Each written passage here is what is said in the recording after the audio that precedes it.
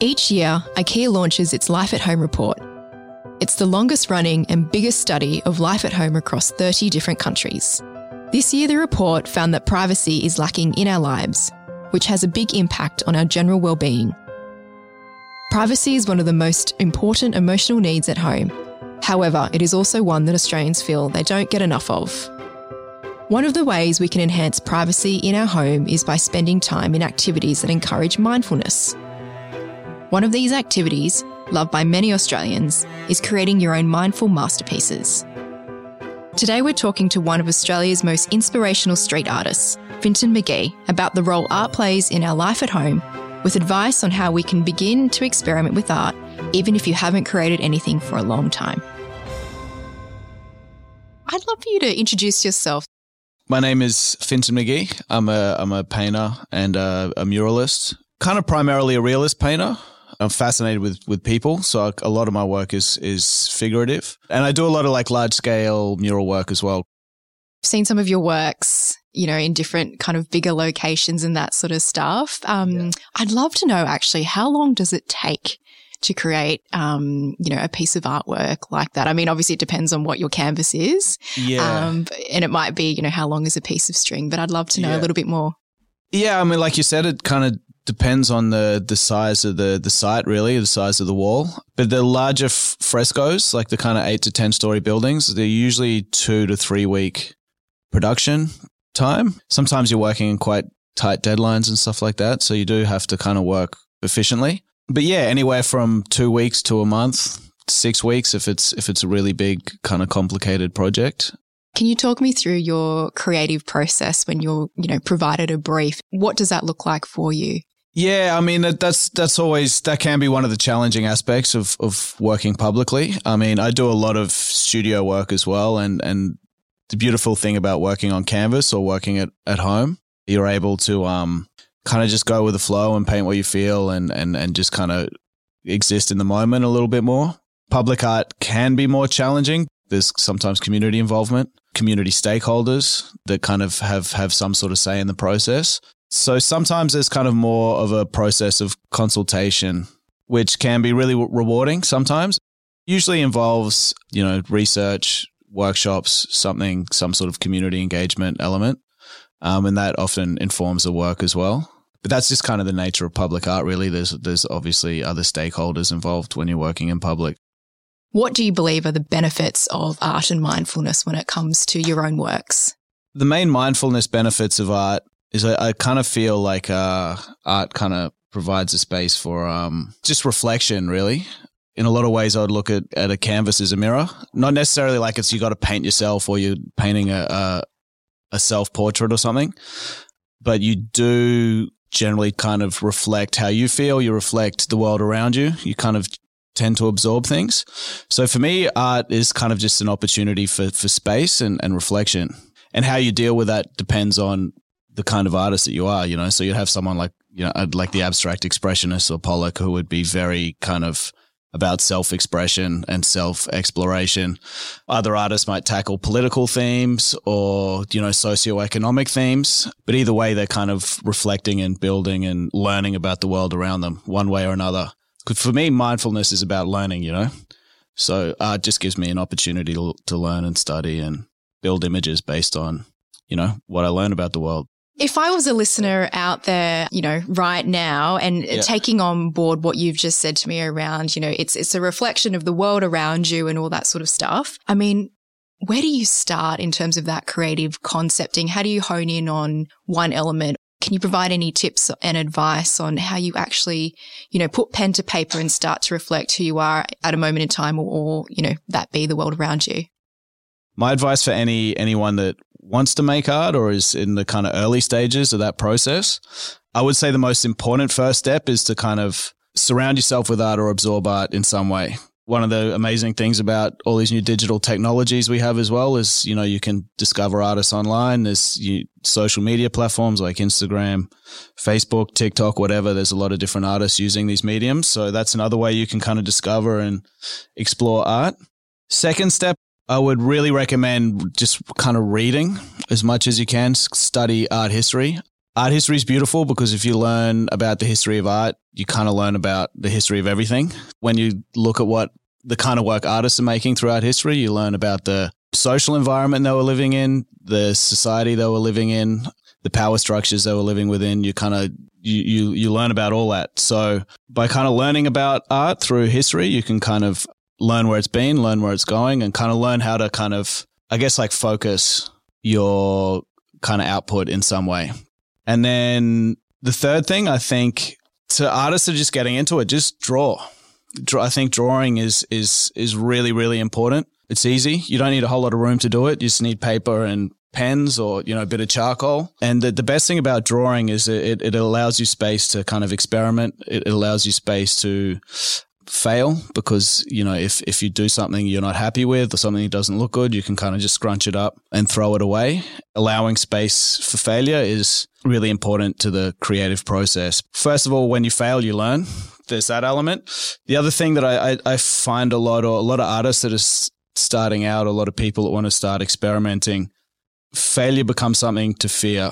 For example, if you dive into a painting and spend 4 days working on it and at the end you're not happy, it becomes a failure. It becomes something you're not happy with, can kind of affect your confidence, and then you're kind of less likely to enjoy what you're doing and you're less likely to dive back into it again. So I think it's very important to learn not to fear failure. So that's why I would definitely get pen and paper and just play around, have fun, draw. If it fails, if you think it sucks, just throw it away, start again. And through that, you can kind of condition yourself to not fear failure, but you'll also, some of the best ideas happen by accident. I really believe that. Gosh, some of the stuff you said then you could really take into just general life advice. Well, yeah, that fear of failure thing applies to anything. When do you draw the line a little bit, and when does an artwork end, or does it not? That's a big question for you, but I'm going there. Yeah, they say that's the biggest challenge for any artist is knowing when to stop. I've definitely overcooked a lot of my works, and actually that's something that for me just kind of came with experience, just knowing when to stop and knowing when to be happy. And yeah, that's something you can't. Yeah, something everyone has to learn for themselves, unfortunately. Yeah, no, for sure. Yeah. And what about creating a good environment to start this process of art? Do we need to have music in the background, or what do you think fosters really great art? One thing I really do enjoy is podcasts. I listen to a lot of podcasts, art history podcasts. I find this quite nice to be able to kind of like learn something while you're working. I think music's very important as well.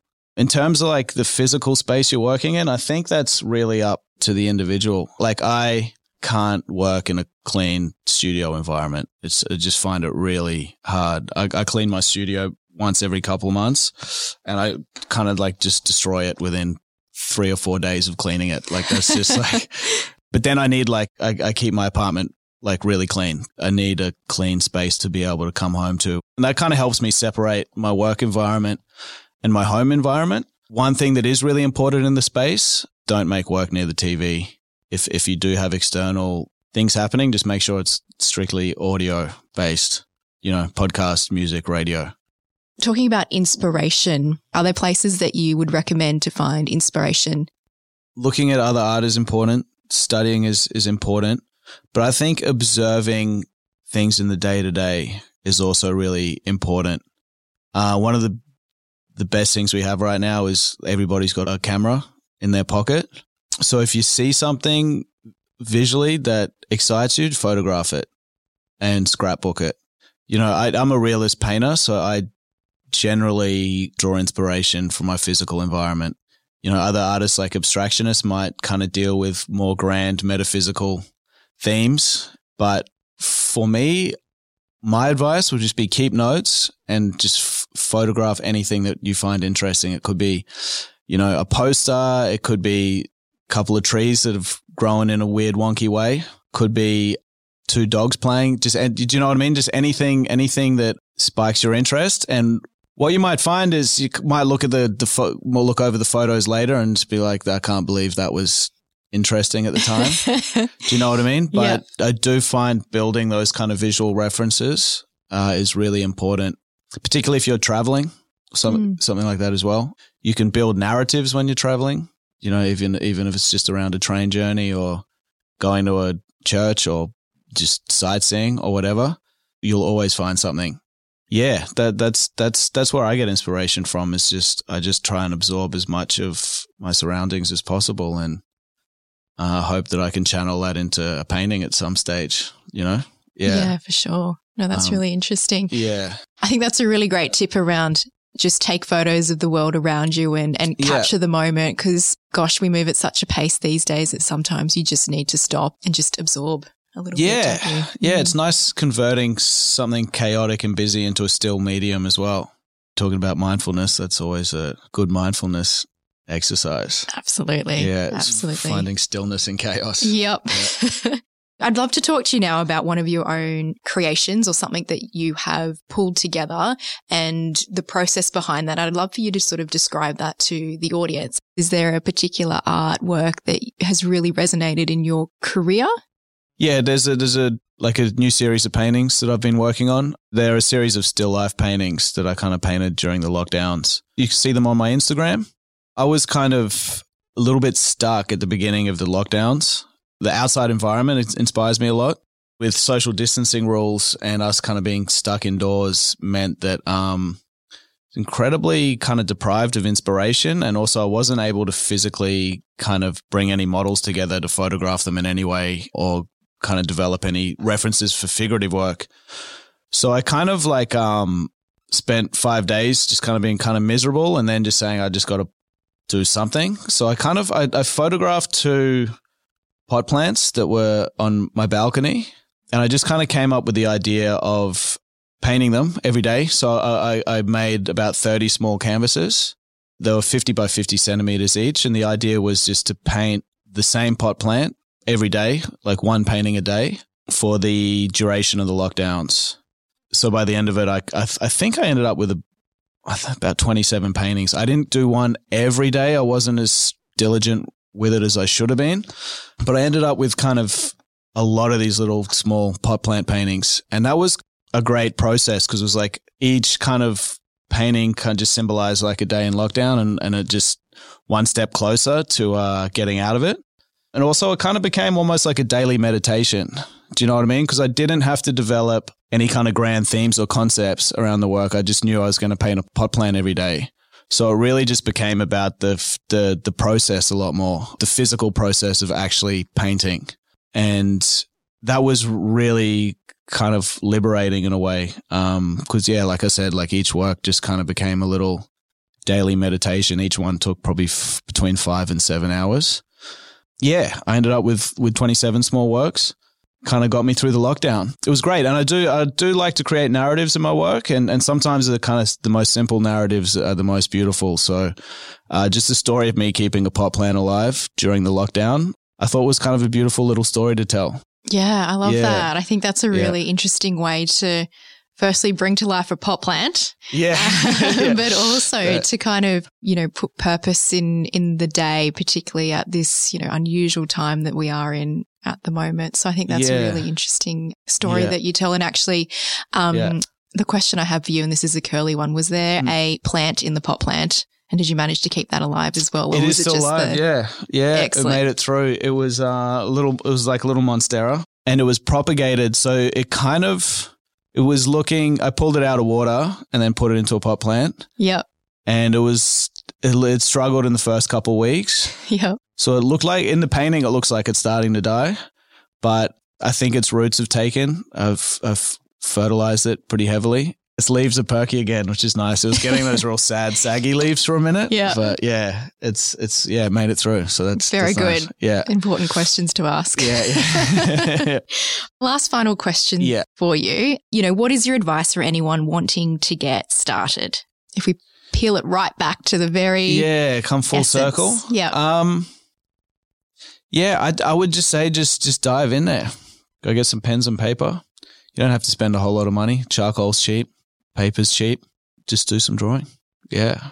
Sounds like a pretty simple, easy tip to get started for sure. No, that's good. Yeah. Thank you so much for joining us today and having a chat through art and learning the processes behind it, and particularly hearing about your creative process. I'm sure many people out there will feel really inspired after listening to this. So thank you so much. It's been brilliant. Cheers.